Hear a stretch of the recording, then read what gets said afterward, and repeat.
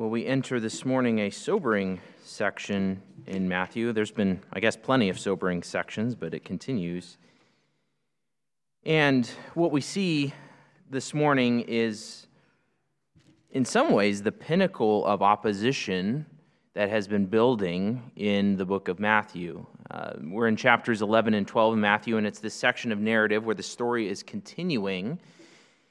And the story is continuing, and what we see is doubt on the part of John the Baptist, chapter 11. Are you the one who is to come, or are we to wait for another? Yes, I'm the Messiah, John. And then on the part of the crowds, Jesus addresses the crowds, and even his home base of operations, those who have seen all of his mighty miracles, and they haven't believed, they haven't repented. Because that's always been the message. Repent, for the kingdom of heaven has drawn near. And then, so we've seen Jesus' condemnation of that. And we've seen Jesus go head-to-head at the beginning of chapter 12 with the Pharisees over the interpretation of the Sabbath.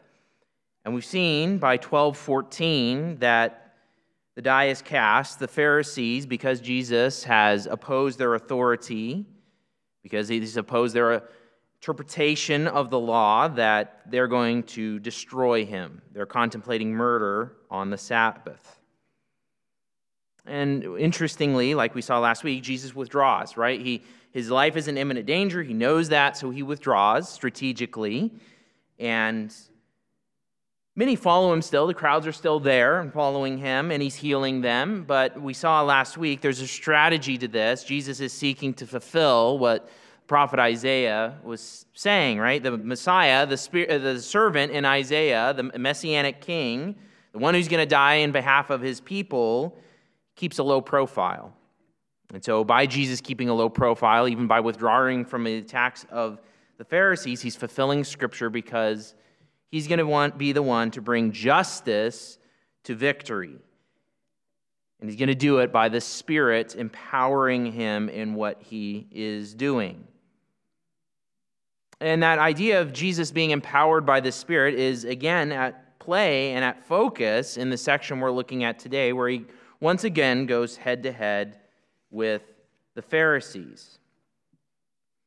And so as we enter this section this morning, here's the main idea that Matthew has for his audience and for us, and it's this: beware of slandering God by not aligning with Jesus as the Spirit-empowered King. Beware of slandering God by not aligning with Jesus as the Spirit-empowered King. What we're going to see is there's an initial setup, another healing that sets up for a big old discussion by Jesus in this, and a sobering one at that. So let's look and turn our attention to the text. And we first see in verses 22 through 29 that the Spirit empowering Jesus is clearly holy, not satanic. Spirit empowering Jesus is clearly holy, not satanic. Verse 22. Then, so sometime after, that's all that then communicates, is he's withdrawn from the Pharisees, but then a demon-oppressed man, or a demon-possessed man, who's blind and mute, was brought to him. And he healed him, so that the mute man, spoke and saw. So this kind of continues with what we saw last week. Even though Jesus is withdrawn, the crowds are still bringing to him those who need healing, and he's still healing. Now, what we see here is a demon-possessed man, and that demon possession in this case is causing the maladies of blindness and inability to speak. So there's a healing aspect to this, but really what's going on here is Jesus is doing an exorcism. He's exorcising the demon, and the result is a healing. That the person who was blind and mute, the mute person can now speak and see perfectly. Now, you got to put yourself in the picture there of what's going on. That's amazing. That's absolutely stunning. I mean, all of Jesus' miracles are stunning, but to think of someone who's blind, they can't see, everyone knows they can't see, and the mute, they can't talk at all. And then all of a sudden, instantly, decisively, Jesus removes the demon, and then now all of a sudden they're speaking and they're seeing. I mean, imagine how that person feels who's been healed, but also the people looking on. And that's exactly what the text says in verse 23. All the crowds, remember the crowds are still around. And like we've said, we've kind of characterized the crowds as they're sort of in neutral territory. You've got the committed disciples on one end of the spectrum. You've got the Pharisees who are now seeking to destroy them. The crowds are somewhere in the middle. What are they going to do? They're coming to Jesus. They want healings. And Jesus is being very compassionate and kind towards them. He's not breaking the broken reed, the crushed reed. He's not snuffing out the smoldering wick. But notice the reaction of the crowds. The crowds were utterly amazed. This word sometimes means you're out of your senses. So they are kind of blown away by this. When they see this demon-possessed man healed, and he's speaking and he's seeing, and they're absolutely amazed. And notice what it leads them to, and you might be saying about time, and they were saying, this one can't be the son of David, can it? The way they ask this question, it still communicates a great deal of doubt, but at least it's a genuine question. Boy, this guy is doing a lot of what the Messiah is supposed to do. You can kind of think back even to John the Baptist, right? And he's like, are you the one to come? And what does Jesus do? He goes off down the list of the things that he has done. And the crowds see the things that Jesus is doing, especially in making a blind person see and a mute person speak. And the crowds are finally at the point, they've never been at this point before, this one can't be the son of David, can it? You're like, what? Why don't they get it? Well, remember, part of their expectation of the Messiah is a military, political ruler, and the Messiah is that. The Messiah is a military and political ruler. He's going to be the king of the world. Doesn't get any more political than that. But they only thought of him as a political and military ruler, not as one who was going to be that one who would not break a crushed reed or snuff out a smoldering wick. He wasn't necessarily, they'd forgotten or didn't recognize that he was going to be the one to die in behalf of his people's sins, to rescue them from exile. They didn't think of him as needing to deal first and foremost with the issues of the heart. And so because their conception doesn't match what Jesus is doing, they've just like, well, this guy's great, but this one can't be the son of David, can he? And what's significant here is how the Pharisees jump on this. Now remember, the Pharisees, they don't have necessarily an official position, but they are well-respected interpreters of the law among the people. They are the recognized leaders of the religious community by and large. And we already know their intentions as of verse 14, but notice they're here again, and what they do. Now the Pharisees, after hearing, so they're hearing what the crowds are saying, this one can't be the son of David, can it? And son of David is a loaded messianic term. It hasn't been used that much in the Gospel of Matthew. Matthew affirms it, because you can even see that in the genealogy. This is Jesus of Nazareth, the son of Abraham, the son of David. So he affirms it, and it's true of Jesus, but it's a loaded term, so Jesus hasn't used it all that much. But now the crowd's saying, oh, is this the Messiah? Is this the ultimate Davidic king? And the Pharisees jump on this and say, after hearing this, they said, this one right here is not casting out demons. I was like, well, of course he is. He's casting out demons right here, except by Beelzebul, the ruler of the demons. So notice what the Pharisees do. They hear what the crowd is saying, and they jump on this. They want to quash this. Because Jesus he's gone against their authority. They're ready to destroy him. So what are they really saying? He's saying, okay, yeah, he's casting out demons, yes, but he's only doing it by means of Beelzebul, the ruler of the demons. Now, actually, this isn't the first time we've seen this language before. If you remember at the end of chapter 9, Jesus heals a blind man, and they say, well, he heals another demon-possessed man, but the guy is blind, and so a similar situation. He casts out the demon, and the blind man and the crowds once again are kind of amazed. It's like, we've never seen anything like this. And the Pharisees say it's only by the ruler of the demons, meaning Satan himself.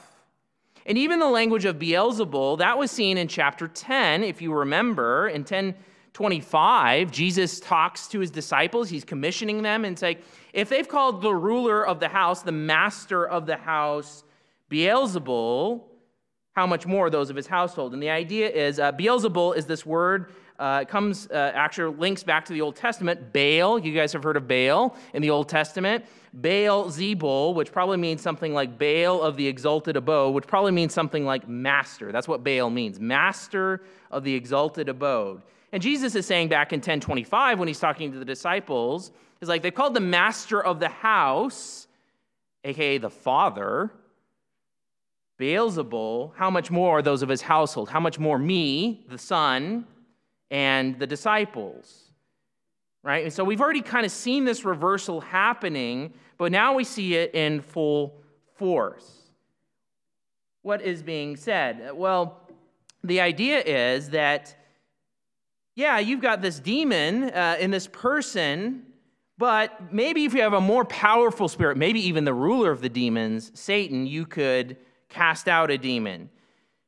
See, they don't deny that Jesus cast the demon out. They just argue, well, yeah, he cast it out, but he's doing it only by the power of Satan. He's only doing it by the power of Satan. They're saying that Jesus is aligned with Satan, and the head of his house is Satan. Do you see how reversed and twisted this is? And what you have to understand is what Jesus is doing, what is happening here in this episode is connected with what we just saw in Matthew quoting Isaiah 42. What is Jesus doing? His ministry is empowered by the Holy Spirit. From the baptism, we saw that at the baptism, the Spirit descends on Jesus like a dove, and his whole ministry is empowered by the Spirit. And even what we saw last week in Isaiah 42, what is the servant doing? What is the Messiah doing? He's coming to bring justice, total equity to the earth by the Spirit, by the power of the Spirit. And part of him bringing justice to the world is him bringing justice over the evil domain. You see, in Isaiah, the picture is that the servant is going, and God, through the servant, is going to have victory over the idols. And in the biblical world, behind every false idol, behind every false god is an evil demonic source and force. And so what Jesus is doing, even as he is going through and doing what he is through the Spirit, doing part of what the servant's mission is doing and bringing justice, defeating these false gods and the spirits behind them. And instead, the Pharisees attribute this to actually satanic influence, satanic work. That is a serious, serious charge. They're essentially accusing him of being a sorcerer, which involves, if it were sustained, the charge would mean capital punishment. It would mean stoning. It would mean death, which is exactly their aim in 12:14. They want to kill him. So let's bring a charge against him as a sorcerer. And in fact, this charge outlives Jesus, or I should say, it outlives his ascension into heaven, because in Matthew's time, in the 1st century, in the 2nd century, and even on, the Jews accused Christians and accused Jesus of being a sorcerer and doing these things by the power of Satan. And so Matthew even includes this. He says, all right, you guys are being accused of this. Let me tell you how Jesus dealt with this situation, which leads, all the healing and the discussion up to this point leads to verse 25. And Jesus talks the rest of the time. The rest of this passage is Jesus talking. And notice what happens. Verse 25, now after knowing their considerations. So now remember what the Pharisees just did. The crowds are saying, hey, this can't be the son of David, can it? This can't be the Messiah, can it? And they step on that and say, no, this guy is only doing this by the power of Satan, by the power of Beelzebul. Jesus, of course, hears that, and he knows their considerations behind it. Why are they doing this? They want to destroy him. He knows this. He knows it's being spoken about him. He knows their considerations, and he responds. And the way Jesus responds, he responds in really two parts, which kind of forms our outline. He responds first by defense and then by offense. He responds first by defense and then by offense. He said to them. Now, who's the them? Pharisees. Everything Jesus says from verse 25 through 37 is directed to the Pharisees who just gave this outlandish charge. And he's going to talk to them, and he's going to talk to them at length. And what you need to see and understand is that what Jesus does is very, very merciful. It's inherently merciful for Jesus to take this kind of time and effort to speak to these opponents and to reason with them is merciful, and it's for their good and for their benefit. And you will see that as we go through. So Jesus responds, and he responds first with some defense. Every kingdom divided against itself is being laid waste. Okay, so what's the idea? This is common knowledge kind of stuff. If you have a kingdom, a domain, and a rulership, and internal in that kingdom there is strife, there is division that is laced throughout it, well, there's internal instability. And either through civil war or through an external force capitalizing on that kingdom's not going to last. It can't. It's internally weak and divided, and so it's going to be laid waste, either through civil war or through external force coming in saying, hey, they're ripe for the plucking. We're going to lay them waste as a kingdom. And he says, okay, we know that's true of a kingdom. Let's even break it down even further. Every city. So now we're dealing with a smaller, a city-state, just a city. Or even let's break it down even further, or household being divided against itself, it cannot stand. You look at a city, and if there's internal conflict and division, you look at a household, there's internal conflict and division, it can't stand long term. It'll be broken up. It can't stand. Now, that's just general truth. And notice how Jesus applies it to his situation. Verse 26, and if Satan is casting out Satan. So what's the idea? Well, the demons are aligned with Satan. So you could call them by Satan's name, right? Satan's the ruler of the demons. They're aligned with Satan. And so the idea is, well, if you're saying that by the ruler of the demons, by Satan, I'm casting out Satan, I'm casting out these demons, so Satan, the ruler, is casting out these demons. That's what the Pharisees are accusing him of.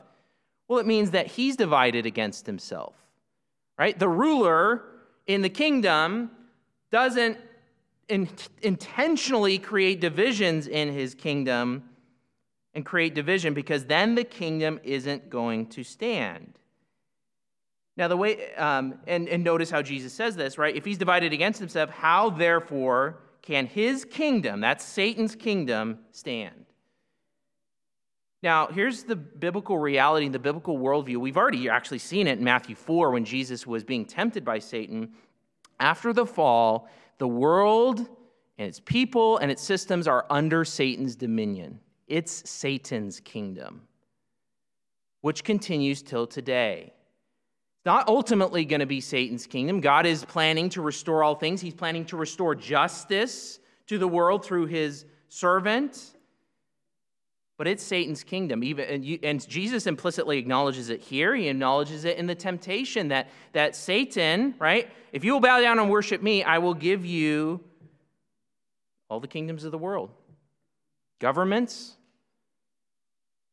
policies, people, all inherently under Satan's rule and dupes of Satan. That's the reality. Now, we hear that as Westerners, and we're like, supernatural stuff.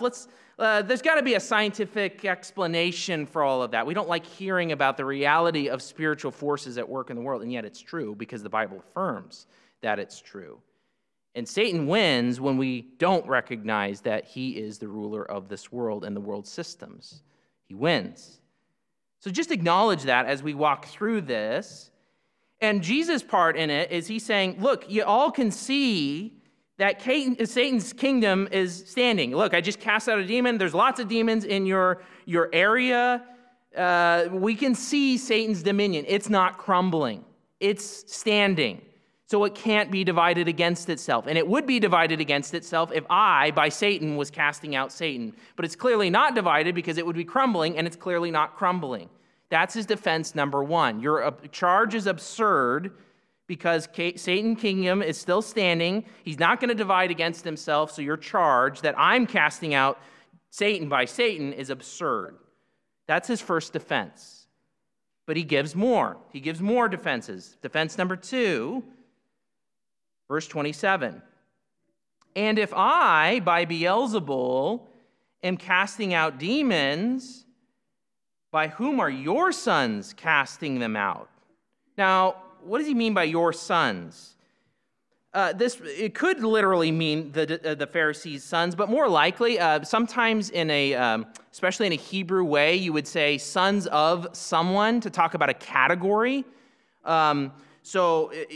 Earlier in Matthew, it talks about the sons of the kingdom. What's it talking about? It's talking about citizens of the kingdom. That's what it's talking about. So similarly here, probably what's going on is he's talking about disciples of the Pharisees or those aligned with the Pharisees. And it's well known in the first century and even centuries prior and after that Jewish exorcism was a thing. It happened. You can even look in Acts.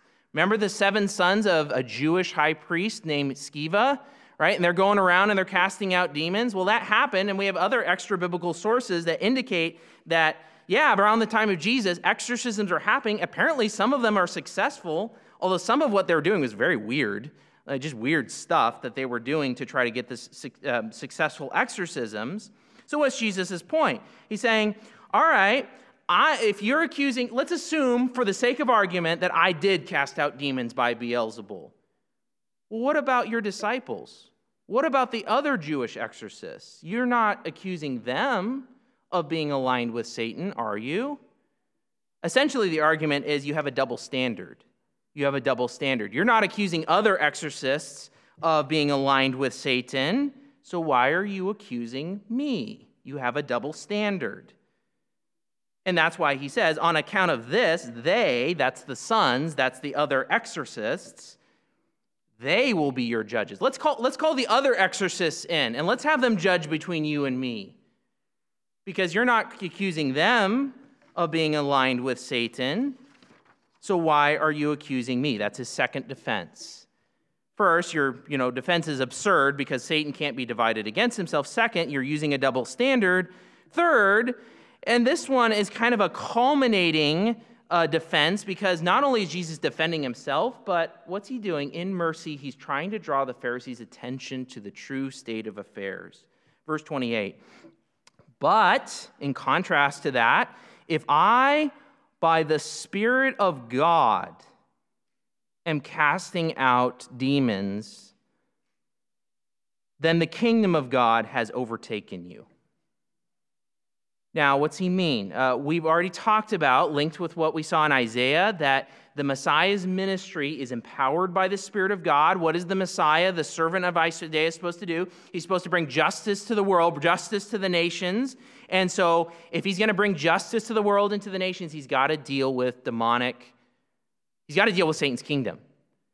It's a kingdom battle. It's a kingdom battle. Even what Jesus is doing, what's the message of the kingdom been? Repent, for the kingdom of heaven has drawn near. How is it drawn near? In the person of Jesus the King and in the kingdom foretastes of his powerful miracles, empowered by the Spirit of God. And what he's telling the Pharisees, he says, look, the only alternative, if it's not by Satan that I'm doing these things, and that's absurd, that I'm doing it by the Spirit of God. And if I'm doing it by the Spirit of God, I'm showing I'm the servant from Isaiah, I'm showing I'm the Messiah, and I'm showing that the kingdom of God has overtaken you, meaning it's right there in front of you, in my person and in what I am doing. Doesn't mean the kingdom's fully there yet, but it's there in measure. Jesus is giving kingdom foretaste. Jesus is going to rid the world of every demonic influence, and not just demonic influence, of sickness, of disease, of injustice, of all of these things. And Jesus is showing through what he is doing, the kingdom's right here. You're missing it. So you can see Jesus is not only defending himself, it's by the Spirit of God, but he's also at the same time doing what? He's talking to the Pharisees and he's saying, look, guys, what you just said was absurd, but let me let me try to draw you into what the true state of affairs is. That the kingdom's here, then I'm the king, and the Spirit of God is empowering me. It's right here. It's right here in front of you. And he even builds on it a little bit more in verse 29. He just kind of looks at it from a different angle. Or, how is someone able to enter into the house of the strong man and his vessels or his possessions to plunder if he does not first bind the strong man? And then his house he will thoroughly plunder. What's the picture? Well, you've got a well-defended house. You can kind of think of, in our day's terms, it would be like someone waiting and cleaning the shotgun on the front porch, right? You got the strong man. He knows his stuff, right? He's a well-defended house. So if you're a thief and you want to plunder the house, what do? You got to deal with the strong man.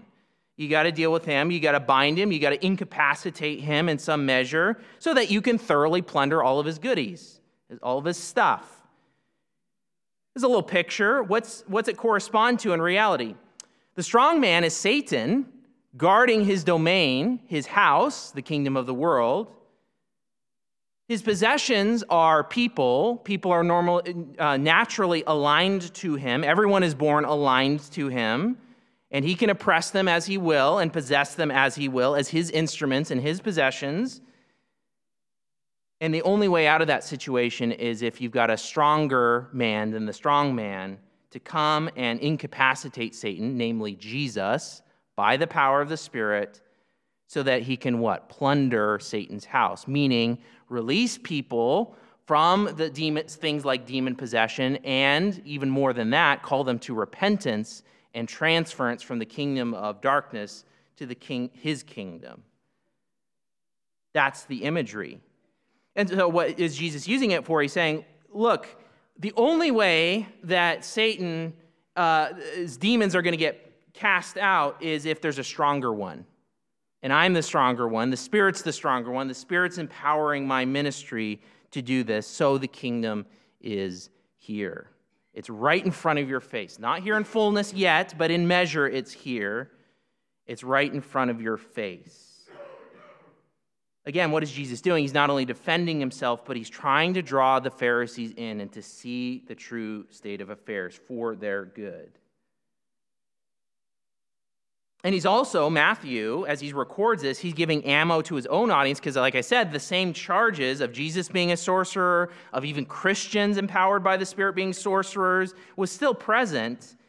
And essentially, this argument dispels all of those charges. Let's put it in terms of our own day.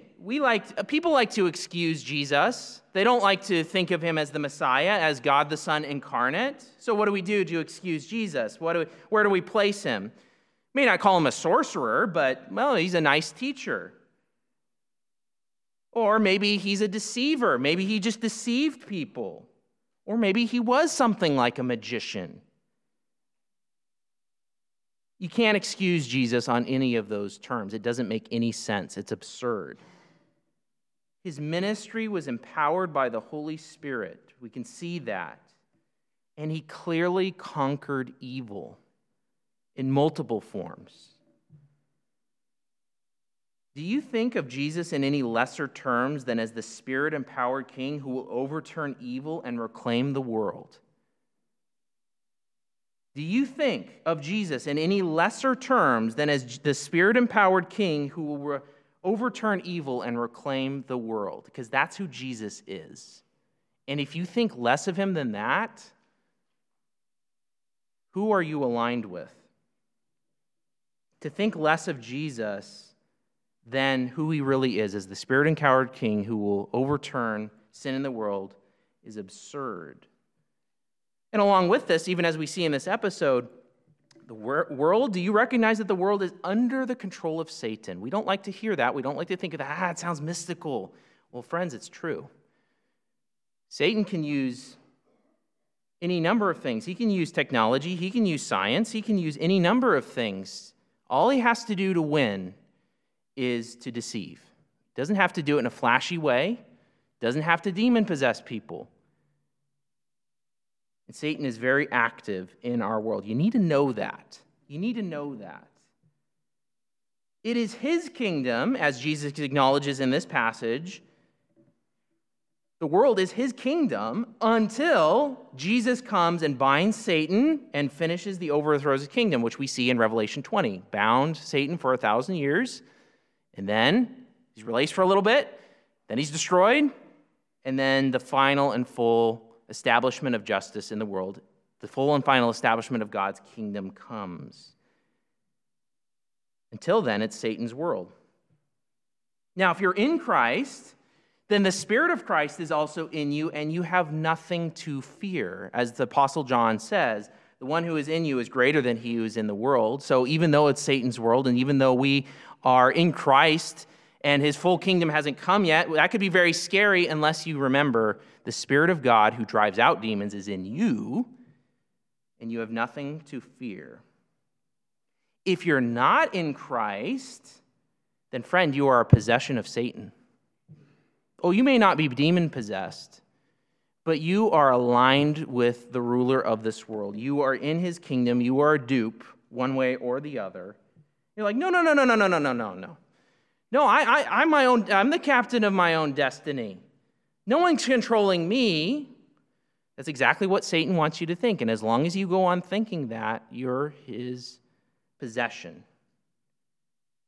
And the only way to be rescued from that is by the stronger man, by Jesus plundering people from the grasp of Satan, the citizens of his kingdom, to bring them into his own kingdom. You're enslaved one way or the other. You're either enslaved to the father of lies, or you're enslaved to Jesus. And it's only through, how do you transfer? Well, one, it's by the Spirit of God working. You can't, that's ultimately God's work, right? We read in, remember Jesus called at the end of Matthew 11, come to me, because only those who see the Son, that comes from the Father. So God has to work first, but then what is the human response? Repent. Repent. Change your allegiance from sin and self and entrust yourself to Jesus the King, the one who will die in your place, the one who has died in your place, if you will believe in him, the suffering servant from Isaiah who dies for his people to plunder the evil one and to bring them out into his own kingdom. Jesus isn't aligned with Satan. The Spirit empowering him is the Holy Spirit, and he's the only hope for our world and for rescue. So we've seen first that the Spirit empowering Jesus is clearly holy, not satanic. That's Jesus' defense. Now Jesus goes on offense. So he just defended himself against this absurd charge, and then he goes on offense, verses 30 through 37. And the main idea in this section is this: beware that your speech proves your alignment with good or evil. Beware that your speech proves your alignment with good or evil. Verse 30, Jesus switches gears and he says this: whoever is not with me is against me. Now, what is he talking about? And remember, he's still talking to the Pharisees. Whoever is not with me is against me. He's talking about discipleship. What does it mean to be with Jesus in the Gospel of Matthew? It means to repent, to change your allegiance from sin and self, and to entrust yourself to Jesus and to follow him as King and Lord of your life. And so if you're not a disciple, you're against Jesus. Now you're like, whoa. What about the crowds? Because you've been saying all along, Chris, that there are the Pharisees who are clearly and actively opposing Jesus, and then you've got the disciples who have committed to following Jesus. And you've got the crowd somewhere in the middle. We don't know where their allegiances lie. Well, I've been saying that we don't know where their allegiances lie, but anyone outside of a disciple, even if they're not in an active opposition like the Pharisees, Jesus is saying they're still against me. Now, Jesus still might do them good and kindness to draw them. He's not going to snap that crushed reed. He's not going to extinguish that that smoldering wick. But what did he condemn the cities for in Matthew 11? He did all these mighty works in these cities, and what did he condemn them for? They did not repent. And we talked there, what does it take to not repent? Nothing. Just keep going the way you're going. You don't have to be a Pharisee. But if you don't repent, you're you're ultimately in opposition to Jesus. So Jesus is drawing a clear line in the sand. You're either with me or you're against me. And he's trying to do this with the Pharisees because he's trying to wake them up, right? They are active opponents against him, but he's trying to say, you're not with me, you're against me. And then he goes on and says something slightly different. Whoever does not gather with me scatters. Now, what's this language of gathering and scattering? So both verbs, they indicate someone gathering either something like crops, so it's been used this way in Matthew before, gathering crops or gathering people, and scattering is just the reverse of that. So someone's scattering something. Well, remember and even more than that, the language of gathering and scattering is used in the Old Testament of God gathering his people back from exile where they were scattered before. Ezekiel 34. Remember Ezekiel 34? And it talked about Israel scattered like lost sheep on the mountains because of bad shepherds. And so we saw at the end of chapter 9, Jesus is like, the harvest is plentiful, but the laborers are few. And then he sends his disciples to gather the lost sheep of the house of Israel. So what is Jesus saying? He's talking to the Pharisees who are the purported shepherds of Israel. And he says, if you're not with me, so the idea is someone repents and becomes a disciple, they become what? Fishers of men. They join in the mission of gathering people to Jesus. And if you're not participating with me in gathering people under Jesus' shepherding rule as the Messiah, then you're a scatterer. You're either helping Jesus gather people to him as the shepherd, or you're scattering. And he's talking to the Pharisees and says, look, you're purported shepherds of Israel. Well, if you're not with me, you're scattering people. And you're actually the people I'm opposing in Ezekiel 34. You're not with me, you're against me. If you're not gathering with me, you're not engaging in this mission of gathering people to me, then you're actually a scatterer and my enemy. What's he doing? He's now implicitly calling the Pharisees, isn't he? What's he saying? Gather with me, join me, be with me, become a disciple. And then he draws an implication on this. And this is where the rest of the section we see a great deal of warning. On account of this, because there's only two sides, and whoever's not with me is against me, and whoever is not gathering with me is scattering. On account of that, I am saying to you, Pharisees, every sin and blasphemy will be forgiven people. Now, just pause right there. Think of what Jesus just said. Isn't that amazing? Every sin and blasphemy. Now, what is blasphemy? Blasphemy is slander. That's what blasphemy is. It's slander. It's an intentional speaking against someone to demean them. Now, that can happen on a human level. It can also happen on the level of God. That's what we mean when we blaspheme God. You're speaking against God in an intentional and decisive way to bring God dishonor. Right? That's what blasphemy is. It could also happen via actions. You do something intentionally in action that you know is against God to bring him dishonor. So blasphemy, you're slandering either another person or you're slandering God with your actions or your words. And Jesus says every sin and blasphemy, every sin and slander will be forgiven people. And they're like, well, what about repentance? That's implied, right? Because that's been Jesus' call throughout the whole book. But what is he saying? If you repent, doesn't matter what the sin is, doesn't matter what the slander is, it will be forgiven. Friends, before we go on, you have to recognize that is incredible. And if you're sitting here this morning, you're like, I can't come, I'm too filthy. Jesus says you're not. Now, there's an exception, and we'll talk about it in a minute, but you're not. You come and you repent and you trust yourself to Jesus, it will be forgiven. It's a promise by Jesus, and you need to see that.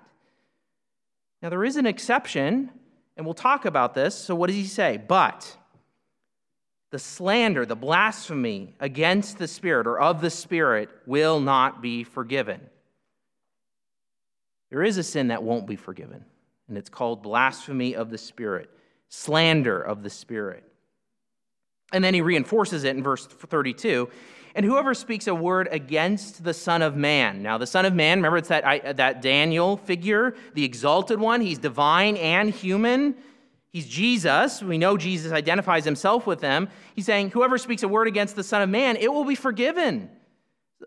So Jesus narrows it down. It's not just any blasphemy, but let's even make it more specific. Speaking against Jesus, speaking against the Son of Man, that'll be forgiven. But whoever speaks against the Holy Spirit, it will not be forgiven to him, neither in this age or in the one coming. Now, what's that language? The biblical conception of the world, and you can see this through the New Testament, is that you're either in this age, meaning this evil age where Satan is still the ruler, or you're in the age to come where God is restoring everything and restoring the kingdom and restoring all of creation. Really, Jesus is just using that language here to say never, right? Neither in this age nor in the one to come will this sin be forgiven. Speaking against the Holy Spirit. Now, why is he bringing this up? Well, remember what the Pharisees accused him of. You're casting out demons by Beelzebul, by Satan, when Jesus is actually casting out demons by the Spirit, right? That's where Jesus is saying, look, you just accused me of something that if you understood what you were accusing me of is the worst sort of blasphemy that you could think of. And we can understand and can see from the situation, what is blasphemy of the Spirit? What is slander of the Spirit? Well, we can see from the situation that it's this. The slander against the Spirit, the blasphemy against the Spirit, would be a situation where an unregenerate, an unsaved, an unbeliever person would witness what is undeniably the work of the Spirit and would intentionally and callously slander the Spirit's work and attribute it to Satan or to evil. You see, slander is always intentional. It's always intentional. Slander is always, I don't like that person or I don't like God, and so I'm going to speak intentionally against God. So let me say that again. The slander or the blasphemy against the Spirit would be a situation where an unregenerate, an unsaved, an unbelieving person would witness what is undeniably the work of the Spirit, like Jesus' works, and would intentionally and callously, the Pharisees are pretty hardened in what they're doing, intentionally and callously slander the Spirit's work and attribute it to Satan and to evil. It's a complete role reversal, complete worldview reversal. Multiple questions fled to your minds, or maybe you've had them before. Let's ask a few. Why is such a sin unforgivable when evidently blasphemy against the Father and the Son is forgivable? Blasphemy against the Father and the Son is forgivable, but not the Spirit. Why? I think the best answer is when you look at the Scripture's witness, even in the Old Testament, the Spirit is the one who regenerates people. The Spirit is the one who enlivens a heart and enables them to believe. So if you're an unbeliever and you understand the work of the Spirit and you intentionally slander and stand against the Spirit, well, there's no one to apply redemption to you. You've just put yourself out of the only person who would apply Christ's redemption to you. Even if you spoke against the Father or the Son, the Spirit could still work in your heart. That's the amazing part. He could still work in your heart and regenerate you and save you. So that's a why of why it's unforgivable. Here's another question that not a lot of people ask, at least not commentators. Had the Pharisees actually committed this sin? Had the Pharisees actually committed this sin? And I would argue no. A lot of commentators will just say, yeah, of course they did. That's why Jesus is accusing it. Jesus nowhere explicitly says that they have committed this sin. In fact, everything he said is stated in third person. Every sin and blasphemy against the Spirit every sin and blasphemy will be forgiven people, but the blasphemy against the Spirit will not be forgiven. In fact, his whole tenor of this, him speaking to the Pharisees, he's speaking to the Pharisees at length, and he's actually still calling them to repentance, isn't he? You're not going to do that if someone just committed the unforgivable sin. It's a waste of time. Instead, if you look back to what the Pharisees did, their accusation was directed against Jesus. Their slander was directed against Jesus and saying, yeah, you're empowered by Satan. Did they intentionally slander the Spirit? No. Slander has to be intentional. What is Jesus doing then? He's warning them. You guys are this close. You guys are this close to committing an unforgivable sin. So don't do that. Gather with me. Don't be a scatterer. It's a call. It's a warning. It's a warning that Jesus is using to draw even a hard-hearted opponent back. It's his mercy. They were close, so Jesus is warning them and calling them to join him. Third question. This is the one that everyone wants to answer. Is it possible to commit this sin still? And I would say and argue yes. Now, before we go on, let me reread that language. What do I think, based on the context, the blasphemy against the Spirit is? The slander against the Spirit would be a situation where an unregenerate, this is a sin that only an unregenerate, unsaved person can commit, like the Pharisees. You can't commit this sin if you're a believer. The slander against the Spirit will be a situation where an unregenerate person would witness what is undeniably the work of the Spirit and would intentionally and callously slander the Spirit's work and attribute it to Satan or evil. Well, the question then is, if that's what it is, can those conditions still exist where that can happen? And I would argue yes. I can even argue from Matthew that it's still possible. Remember in chapter 10, Jesus gives to the 12, the authority to cast out demons, doesn't he? And then he says, go do it. Now, this is to the 12, I grant you, right? It's not to every single Christian, but it's to the 12. But then what does he later say in verse 25? If they've called the master of the house Beelzebul, how much more those of his household? In other words, Jesus is thinking of a situation where I'm being accused of doing this by Beelzebul. You guys are going to be accused by doing it of Beelzebul, which historically happened. And if you did that in a hardened and callous way where you knew there's only one explanation, it's by the Spirit of God, but for your own purposes and reasons, you say, no, that's not the Spirit, that is evil, then you've committed the blasphemy against the Holy Spirit, and you're not going to be forgiven. And you could think of situations even historically where the Spirit is active, and he's undeniably active, and then someone who is an unbeliever intentionally and callously ascribes the Spirit's work to Satan and to evil, well, then the same conditions exist. But the call of this passage is not try to discern whether you've committed the unforgivable sin. That's never the call. The call is to repent. The call is always to repent. See, someone who would commit this sin is hardened, they're calloused, and they have no desire to repent. So if you have a desire to repent, that means you haven't committed it. Or to put it another way, if you're concerned, and people are, this is a big deal. People ask about this all the time. If you're concerned you've committed it, you haven't committed it. Because no one who has a desire to repent has committed this, because this is a hardened, calloused slander against the Spirit. The call is to repent. Now, let me say this. you can still be eternally lost without having committed the unforgivable sin, can't you?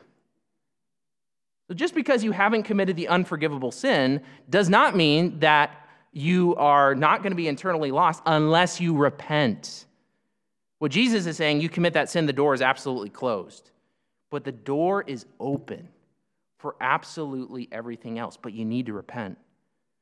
You need to repent. Maybe you're not a high-handed opposition to Jesus, but maybe you're just a casual, kind of like, yeah, I'm just going to live my own life and do my own thing. Well, that'll still damn you eternally, friend, unless you repent. And Jesus has the ability, through his work on the cross, to forgive every sin and blasphemy. And that's what he's doing for the Pharisees. They're hardened. They're really close to committing this unforgivable sin. And what is he doing? He's calling them to repent. Don't keep going that way. Repent and come to me.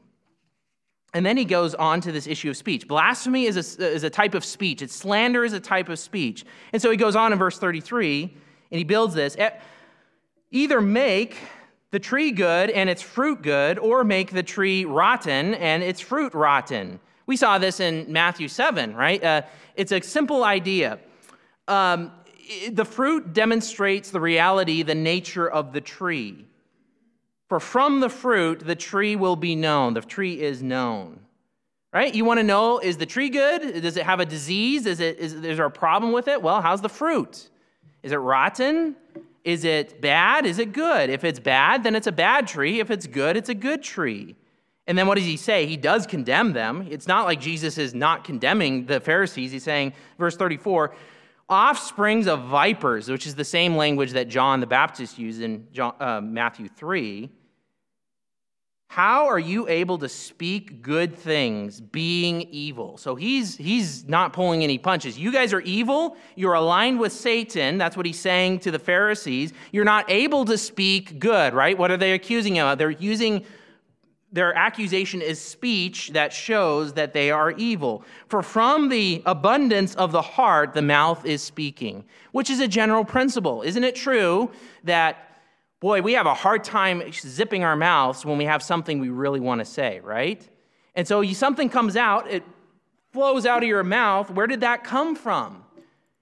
It came from your heart. It came from your internal desires, and it shows your nature. And what Jesus is saying is it shows that the Pharisees, their slander against him shows their nature. It shows that they are evil. He continues with different metaphors.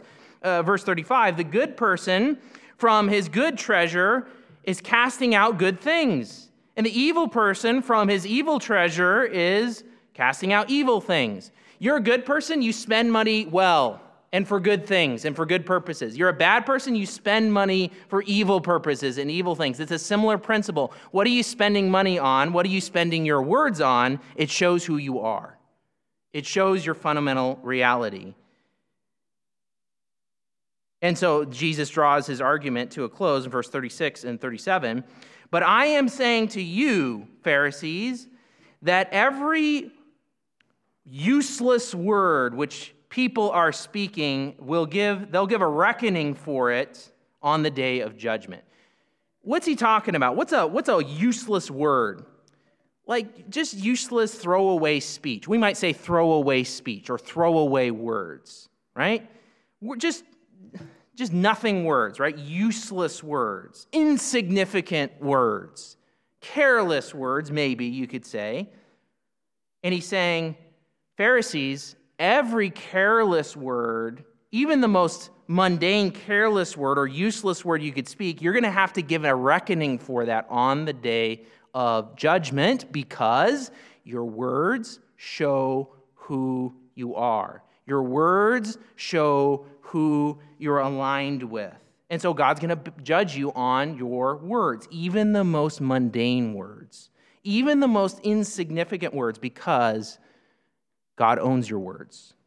They're his property, and you're to use them as he would want you to. Verse 37, for from your words you will be vindicated, and from your words you will be condemned. That's what Jesus, who will be the judge on Judgment Day, is saying. The judge is giving you the clue as to how is he going to judge. Well, one of the things that Jesus on Judgment Day is going to judge you by is how do you use your words. Ouch. And the Pharisees are using it to slander and to destroy.